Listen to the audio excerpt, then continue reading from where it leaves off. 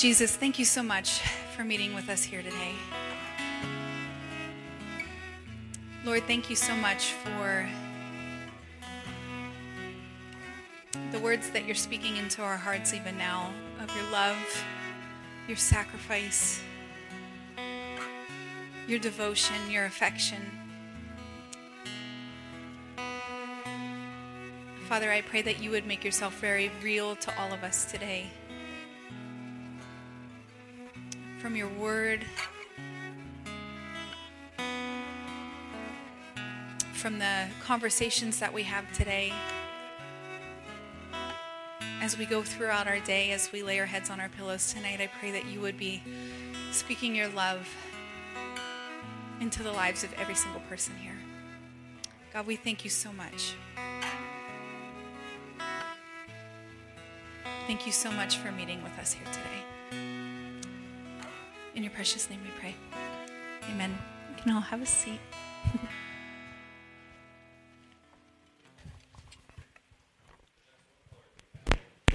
Red? Oh, okay. I get red. Oh, he's going to get it. I'll take that.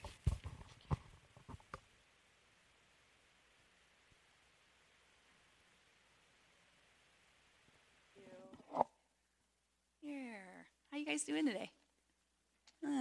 Good. All right.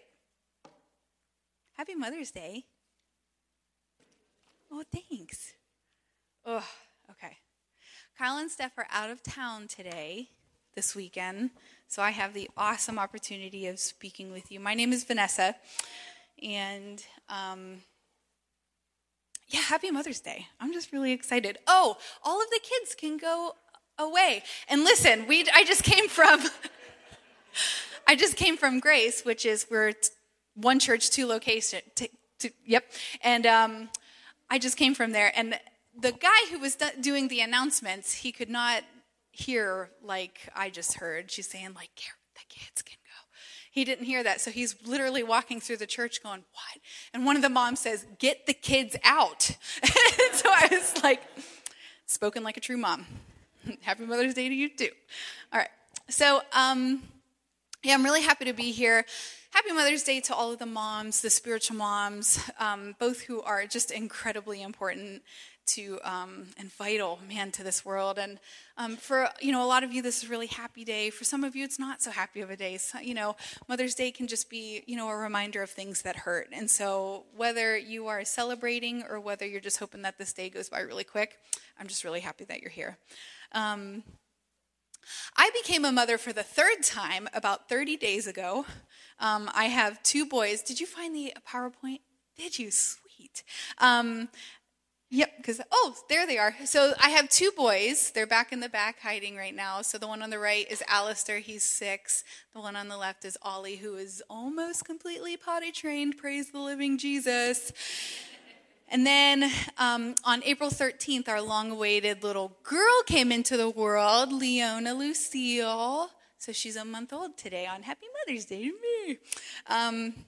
She's dainty, she's pretty, she smells nice, she doesn't take her pants off in public. She doesn't hit me. She's only a month old, but we really have high hopes for her. I'm not really going to be preaching like a Mother's Day message per se today, and all of the men in the room just breathed a huge sigh of relief. Or maybe they got a little nervous because now you have to listen. But I'm not a huge fan of like preaching holiday messages just for the sake of doing that. So here's me being a rebel. Watch out. But if you have been paying attention to our Getting Past Your Past series, this is not part 5, but it really could be. So you can kind of just take that as it is. But about a week before Leona was born, I was watching Ollie, my little one. He was playing on his tablet. And yes, I am the parent who, instead of effective parenting, I just throw a tablet at the kid's face and I go into the bathroom and eat Sour Patch Kids, And that's a 2.5-pound bag of Sour Patch Kids that I got for my birthday. And that is our bathroom. So judge if you will. So our kids have a couple tablets. We used to buy like super cheap ones for like $40 or $50 because we knew that little kids just break stuff all the time. And so, but what we were realizing is that The cheap tablets break themselves before the kids can even break them because they're cheap. And so Steph and I decided to invest in some more expensive ones, a little bit higher quality, and then we just got like really some super heavy duty cases to protect them. Ollie, who is, he's just a whole different animal. If you know Ollie, you know that he is just I don't even know what he is. And so if you have two kids, usually the way it goes is your first one is like super laid back and like listens pretty good for the most part and kind of goes with the flow. This is the wise one, makes pretty good decisions. Ollie, on the other hand, my second one, is like, he's just a maniac. I mean, there's no reasoning with him. There's no middle ground. It's like 0 to 10, and there's no in between emotionally, physically, mental, all of that. And so Ollie was the one who just a few months ago, if you remember, like Kyle was in the middle of his message and Ollie had his fire truck. And in the middle of the message comes all the way around in front of everybody. It goes all the way around and like leaves, and we don't know what happened, and Kyle didn't know what happened. And did he notice anybody? No. Did he care? Nope, not even a little bit, but that's Ollie. So Ollie was playing with his tablet the one day, and I was watching him. But he wasn't playing with one of like the nice ones, the ones that we like spent a lot of money on and had really nice cases with it. It wasn't the black tablet or the red tablet, which are the nice ones. The screens are nice, they're expensive, you can actually see what you're doing, you can actually hear what you're doing, the processors are fast, there's a nice sound quality. No, Ollie was playing with this one. And this is one of the ones that we just, we wanted to replace. And he is in love with this tablet. If he has the choice between the $250 tablet, he will pick this one, which really literally has nobody's going to buy this from me. There's no trade-in value for this. Like to anybody else, the sound quality is terrible. It blacks out all the time. It does have a good battery, we found out, but you can't really see anything that's happening. The sound goes in and out from having juice spilled into the speakers multiple times. To me, it's a worthless thing, but to Ollie, it's his favorite. And I cannot figure out why this is his favorite tablet, but he's attached to it. And he's attached to something that's so broken. And while I was trying to figure this out, I was just watching him play it. I felt like the Lord was saying, you know what? Jesus loves the broken things too. And so what I want to do today is just kind of explore, just how much Jesus loves the broken things, but not only that, he kind of prefers the broken things. And because he has good news, and it is good news for us. So I know that in here we have some really, really insanely creative people. I've seen some of your houses. I'm totally always jealous. I would not call myself a uniquely creative person. And what I mean by that is that I literally have no creative thoughts in my head ever. And so if you see anything that I do that might be creative or beautiful or things like that, it's totally 100% because I stole it. There's nothing in here that's creative. There's no shame in my game when it comes to stealing things. So one of the most impressive forms of creativity that I see is somebody's ability to take like an old piece of junk furniture and just repurpose it into something just gorgeous. And the saying like one man's trash is another man's treasure. Well, one man's trash is just it's this trash to me. So, but I watch. My mom watches HGTV and she gets all of these ideas, and I'm watching it with her, and I don't watch it all that much, but I watch these fixer-uppers where they take they can find an old doghouse and then they just repurpose it into like a $2,000 kitchen table. And it's, I just don't understand how they do that. But one thing, I can respect it. I can totally respect it, and I might steal it. So one thing that I love about our church and the way that Pastor Kyle preaches is that for the most part, there's always the common thread of we are kind of weak, vulnerable, broken people who are in need of Jesus, and how quickly he kind of runs to that situation. He's in the midst of it. He is in the midst of that mess. He still loves us. He still pursues us, and he plays a very big part in all of that. And so not only does Jesus just like deal with our issues, but he's drawn to it, and he has been since the dawn of time. So when God the Father sent Jesus to the earth in fleshly form, he could have sent him as anything. And I could just imagine that the Father was having a conversation with Jesus and saying like, okay, like when you get there, what do you want to be when you grow up? You know what I mean? And Jesus could have said anything. He could have said, I want to be a businessman. I want to be a doctor. I want to be, a commander of an army. I want to be an earthly king. I want to be a fisherman. It could be anything. But instead, God sent Jesus to earth to eventually become a carpenter. And so I always seem to forget that Jesus had a job before he started the ministry. For the first 30 years of his life, he was like a normal person. And so he was a carpenter. He had a 9-to-5 job. He had responsibilities. He was a man's man doing a man's job. I could always imagine, that at the end of the day, like he has backaches because of the work that he was doing, or he had sawdust in his hair, or he had dirty, calloused hands that his mom always made him wash before coming to dinner. You know what I mean? Like he had a normal life. And his gift as a carpenter was to take things that were pretty much useless and worthless and then to turn them into something that had value and worth and use.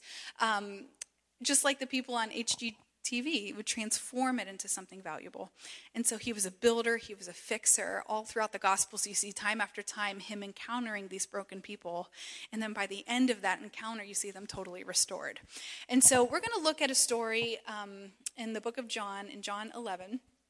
A story that I'm sure that a lot of you know. It's the story of when Jesus raised Lazarus from the dead. In the story, you're going to see that not just one man's life was changed, but there's a whole course of lives that were changed, which further goes to prove that when Jesus does something, it's not just for that person that's right in front of him. It's usually for a line of people that are going to be affected through one thing that he does. And so up until this point, Jesus is full swing in his ministry. And actually, this is the last miracle that he does before ultimately starting Passion Week. This is the last miracle that he does that kind of catapults him into the events leading to his death. So we're going to be in John 11. I think there's Bibles under your chairs. You can find it in your phone if you Google John 11. If not, it's also going to be on the screen. But I'm going to get started with that. So a man named Lazarus was sick. He lived in Bethany with his sisters, Mary and Martha. This is the Mary who later poured the expensive perfume on the Lord's feet and wiped them with her hair. Her brother Lazarus was sick. So the two sisters sent a message to Jesus telling him, "Lord, the one you love is sick." Why would they say it that way? I always the best way to read the Bible is to constantly be asking questions as you are reading. And one of the things that I was wondering was, why did they decide to say, Lord, the one that you love is sick? Because we know that Lazarus was a good friend of Jesus, but Jesus wasn't really involved in this situation up until then. So it could have been anybody. Jesus loves everybody. And so why did they say, though, that the one that you love is sick? Why didn't they say the one that we love is very sick? Or the one that Mary and Martha love is really sick? So they kind of can identify who's the sick one. One of the greatest encouragements that we can have when we're, even if you're just starting off or if you've been a Christian your whole life, it's so encouraging to know that when you pray, first and foremost, you are praying to a very loving and a very attentive God. And so first and foremost, he's loving. And so they don't say the one that loves you is very sick, but instead they say the one that you love is very sick because, as the word says, it's never that we loved him first. It's always that he first loved us. And so when we go into a time of prayer, it's always encouraging to know that you can remind God of his love for you. God, I know that you love me. I know that you love this person. You first loved us. And so this is maybe what my need is, or this is what I'm going to bring before you because I know that you first loved me. Our love to him is not even worth mentioning, but his love to us can never be spoken of enough. And so continuing on, when Jesus heard about it, he said, Lazarus' sickness will not end in death. No, it happened for the glory of God so that the Son of God will receive glory from this. So although Jesus loved Martha, Mary, and Lazarus, he stayed where he was for the next 2 days. Finally, he said to his disciples, let's go back to Judea. But his disciples objected. Rabbi, they said, only a few days ago the people in Judea were trying to stone you. Are you going there again? Jesus replied, there are 12 hours of daylight every day. During the day, people can walk safely. They can see because they have the light of this world. But at night, there is danger of stumbling because they have no light. Now, the disciples weren't being totally unselfish in this moment. Yes, they were concerned that Jesus, who had just come from Judea, he was, his life was at risk. And so they were saying, do you really want to go back there? But what they realized was that if somebody was trying to kill Jesus, it also meant that their life was also on the line as well. So they weren't being totally unselfish in that moment. But Jesus proved that he is not the kind of God to say like, okay, you guys work for me. And you guys go ahead, make sure that everything's kosher, and then if it's good, I'll come after you. No, he said, let's go back. Let's go back, which is encouraging because a lot of times we're led into these difficult situations. I don't know if you know this, but the second that you say yes to Jesus does not mean that you're going to have an easy life or a safe life or a worry-free life. It usually means that there's going to be more of all of that stuff. And so, but Jesus will never talk you into a different situation and then stand back and watch as you experience that situation, kind of lending a hand as he needs to. What he does is he stands beside you and he leads you into it. He walks with you, is there in the midst of it, in the mess, in the muck, he is in that. The word says that even when you walk through the valley of the shadow of the death, you don't have to fear anything. Why? Because he's with you. And so that's a promise that he makes and he'll always keep. Then he said, our friend Lazarus has fallen asleep, but now I will go and wake him up. The disciples said, Lord, if he is sleeping, he will soon get better, which is such a mom thing to say. Like, leave her alone. She's sleeping. She's going to get better.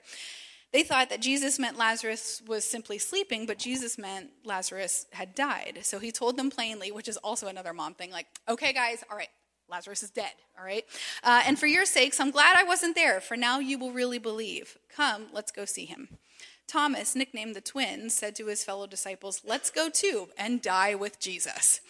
So doubting Thomas, that's his name, isn't it? He just wears his doubt right on his sleeve again. He didn't even try to hide it or be shy about it. Like, okay, everybody, Jesus insists we all go to Judea. Well, let's go die now. Which is really funny to me. When Jesus arrived at Bethany, he was told that Lazarus had already been in his grave for 4 days.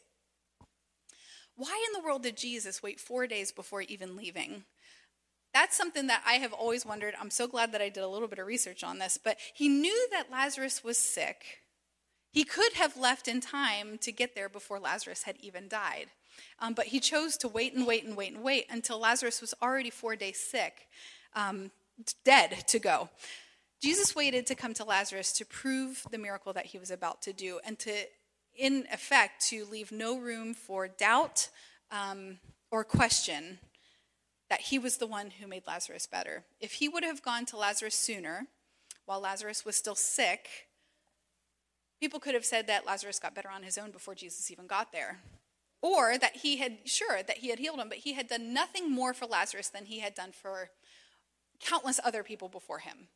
If he would have went when Lazarus was newly dead, once again, he would have done nothing more for Lazarus by raising him from the dead than he had done for other people throughout the Gospels. You've seen him raise people from the dead. They were just dead, so he wouldn't have been doing anything new. But Lazarus was super dead, you guys. 4 days. There's no coming back from that. And so some might say that Jesus must not have cared for Lazarus as much if he took his sweet time getting to him. But it's on the contrary. What we're going to see is that Jesus loved Mary, Martha, and Lazarus so much and saw them as such good friends. You know how you want to do something special? For Mother's Day, okay? So you might be thinking of doing something for your mom that's totally going to blow her out of the water. Total surprise. You're going to get her that spa package or you're going to get her that little vacation or you know what I mean? Really cool things. You really want to surprise her. That's exactly what Jesus was doing. Jesus had close friends and he found these friends in Mary, Martha, and Lazarus. And so he's just like all of us. He wanted to do something special. He wanted to do something really special. And the only way that he was able to do that is to wait this long before he went back. So he does have gracious intentions, even when it seems like he's delaying. And I know that we're always in these moments of just waiting for the next thing to happen. And sometimes it seems like he's waiting, and he usually is. But he knows exactly which point he's going to intercede. Have faith in that. And it won't be a moment too late, and it's not going to be a moment too soon. I was reading a commentary on this book, and the commentator actually said that Jesus will wait until what's called the last extremity. which means that the worst time is usually the best time for him to come and to do something in your situation. When our hope is lost, any strength or influence we have over the situation is totally gone, that's usually when he's going to move. Verse 18, Bethany was only a few miles down the road from Jerusalem, and many of the people had come to console Martha and Mary in their loss. When Martha got word that Jesus was coming, she went to meet him, but Mary stayed in the house. Martha said to Jesus, "Lord, if only you had been here, my brother would not have died. But even now I know that God will give you whatever you ask." Jesus told her, "Your brother will rise again." "Yeah," Martha said. "Yeah, he's going to rise when everybody else rises at the last day." Jesus told her, "I'm the resurrection and the life. Anyone who believes in me will live, even after dying. Everyone who lives in me and believes in me will never, ever die. Do you believe this, Martha?" "Yes, Lord," she told him. "I have always believed that you are the Messiah, the Son of God, the one who has come into the world from God." Then she returned to Mary. She called Mary aside from the mourners and told her, "The teacher is here and wants to see you." So Mary immediately went to him. We're going to see two different types of responses to Jesus, two types of believers in this story. We just saw Martha, who I super appreciate. So if you remember, in Luke 10, Jesus went to visit Mary and Martha. And Martha was the one who, like, when Jesus was there, she's the one, like, flitting around, like, washing the dishes and getting dinner ready and making sure the house is really clean and making sure that Jesus is really comfortable. And, like, she's, like, running around frantic.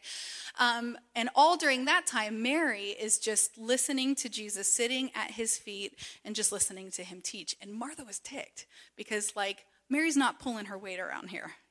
And then Jesus kind of called Martha out on that, and that was a whole big thing. So I like Martha. She's a straight shooter. And so she calls it like she sees it. And though she may have her faults in missing the forest amongst the trees, we see here that there's no question of she knows who Jesus is. So that her doing all of that is just who she was. It had no bearing on what she believed about Jesus. She loved Jesus and she knew exactly who he was, but still being very real about how she felt. So she no doubt had experienced extreme grief. She lost her brother and maybe also experienced some hurt about the way that Jesus waited. So she did what any hurting person would do. "Jesus, if you had been here sooner, my brother would not have died." Straightforward. I'm going to say it like that. "But I also know who you say you are, and I also believe who you say you are, and I also believe that you can do something here." Mary, on the other hand, the one that you would think would be, like, more spiritual about the whole situation, since she was the one who sat at Jesus' feet, totally went in a different direction with it. She had a different response to Jesus when he was walking in late. Jesus had stayed outside the village at the place where Martha met him. When the people who were at the house consoling Mary saw her leave so hastily, they assumed she was going to Lazarus' grave to weep. So they followed her there. When Mary arrived and saw Jesus, she fell at his feet and said, "Lord, if only you had been here, my brother would not have died." And that's kind of where that conversation ends there. We see here that her grief runs a little bit deeper. Maybe a little bit of resentment, maybe a little bit of bitterness towards Jesus because it really could have been avoided. So she did the same thing that Martha did. "If you would have been here, my brother would not have died," but she did not follow it up with any sort of statement of trust or faith or anything like that. She just left it there. So I want to let you know, though, that Mary's response was not wrong. It sounds like it's less spiritual than Martha. It sounds like she has less belief. But I feel like sometimes we can get stuck in this mindset, especially as a church, that if you were going through one of the most difficult parts of your life, that you still have to impress people with your faith, that you still have to say all of the right things. So you could say, "Man, I am going through one of the most difficult moments of my entire life, but bless God, I know he's going to bring me through it." Well, nobody believes it, and Jesus doesn't even believe it. He knows your heart. He knows the way that you are truly feeling. So would Jesus rather you be real with the way that you feel or super spiritual? He'd rather you be real because he knows your heart anyways. And so the way that Mary approached this was she wasn't going to sweet talk him. Not that Martha was sweet talking him. She really truly believed what she said. But Mary was still in a place where she didn't even want to come out of her house when she heard that Jesus had come. She's mad at him. And that's okay because God creates us with all of these different emotions. He made us extremely complex in our emotions. So we experience things like sadness and grief and bitterness and unforgiveness and things like that. But it's not anything that Jesus is afraid of. He would much rather us express truly how we feel and let him work through that than for us to feel like we have to impress him with our words when we don't feel it in the first place. So just remember that. He knows our hearts, no matter what words we say. He wants us to be real with him. Verse 33, when Jesus saw her weeping and saw the other people wailing with her, a deep anger welled up within him, and he was deeply troubled. Where have you put him? He asked them. They told him, Lord, come and see. Then Jesus wept. The people who were standing nearby said, see how much he loved him? But some said, this man healed a blind man. Couldn't he have kept Lazarus from dying? So here we finally see that Jesus is experiencing some pretty intense emotions. First, he's experiencing anger, which if you didn't know, Jesus does get angry sometimes, okay? That's okay. In fact, the translation of anger here is when an animal is getting ready to attack and they stomp their feet and they snort. That's the kind of anger that Jesus was experiencing in this moment. So why was he so angry? What caused this kind of emotion? Was it Mary's unbelief? Because that's what happened immediately before. More than likely it was not. The overlying theme of this whole section of Scripture is life. And ultimately what was angering Jesus in this moment was he was remembering that if it had not been for Satan deceiving Adam and Eve, this situation wouldn't even be happening. There would be no such thing as death. There would be no such thing as sickness. There would be no such thing as mourning or grief because of death and sickness.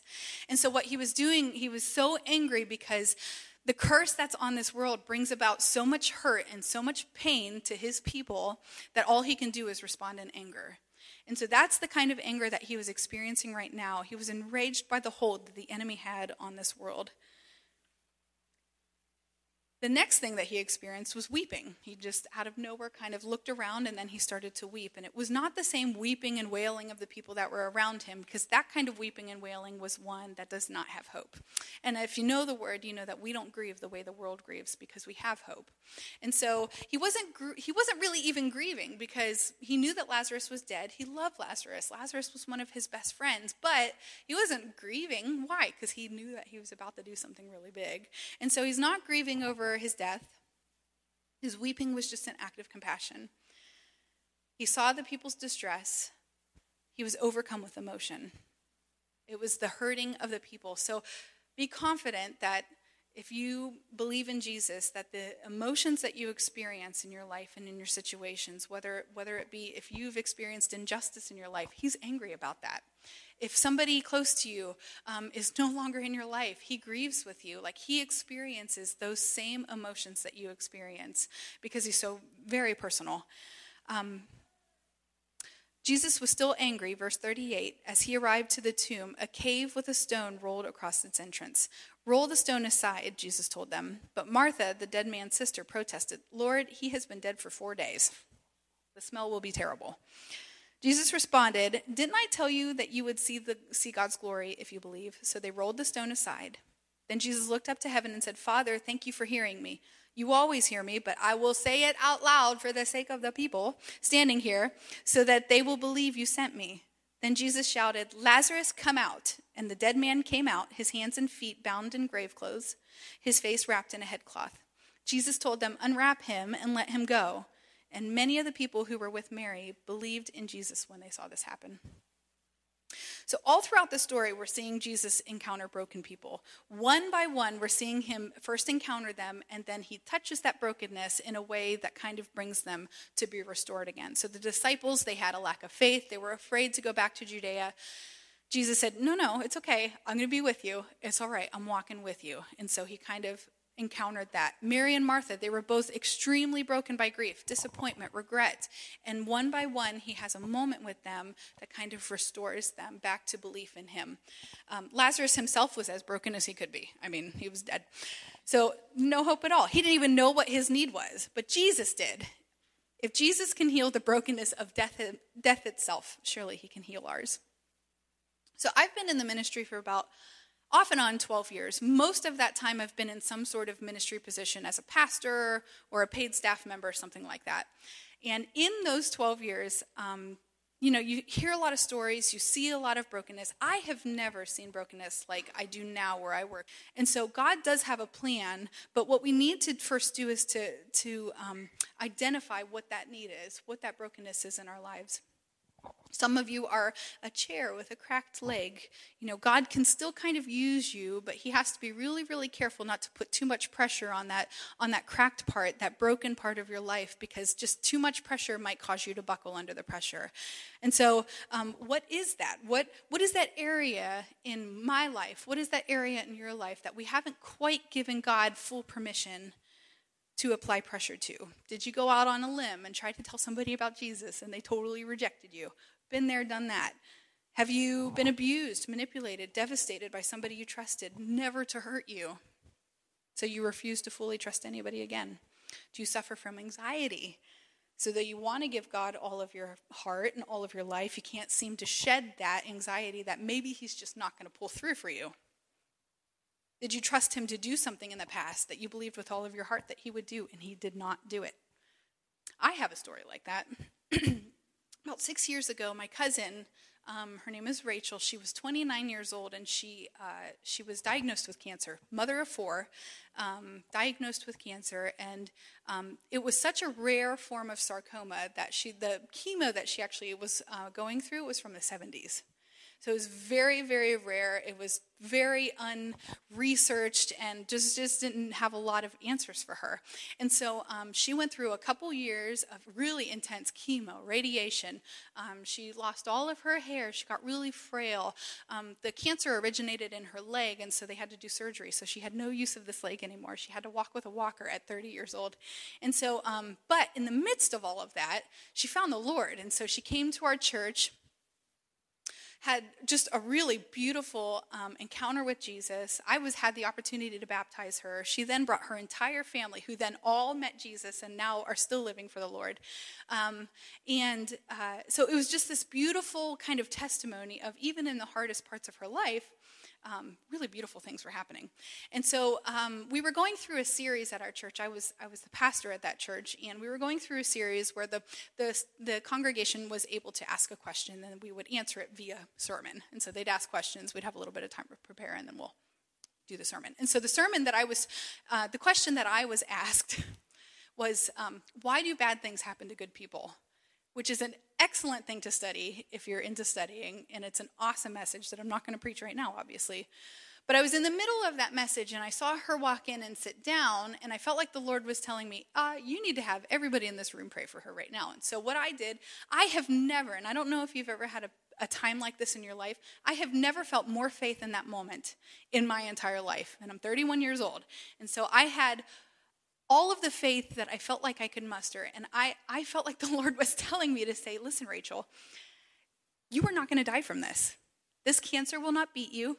You're going to overcome it. You're going to be healed. You're going to be a testimony. People are going to get saved because of you. I mean, I was like, this was the moment. All 200 people that were in the room gathered around her and prayed for her. Like, it was a powerful moment. Super, super powerful.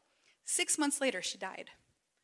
And so in this moment, I'm thinking, okay, well, first of all, I'm a pastor of a church, and I said this in front of all of these people, and why did this not happen?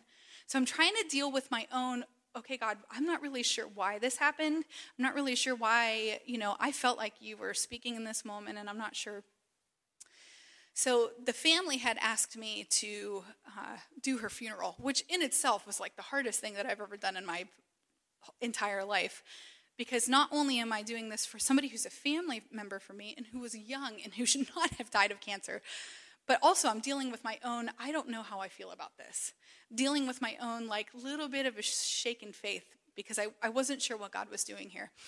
And so I was able to do the funeral. I had walked into the funeral, to the church where the funeral was. And the first person who comes up to me is her husband. And he stops me and he looks at me and he said, why did this happen? And so as a pastor, you're supposed to have all of the answers. You're supposed to be able to just tick off some Bible scriptures and be able to put their heart at ease. And all I said was, Jeremiah, I have no idea. I don't know. I don't know why this happened.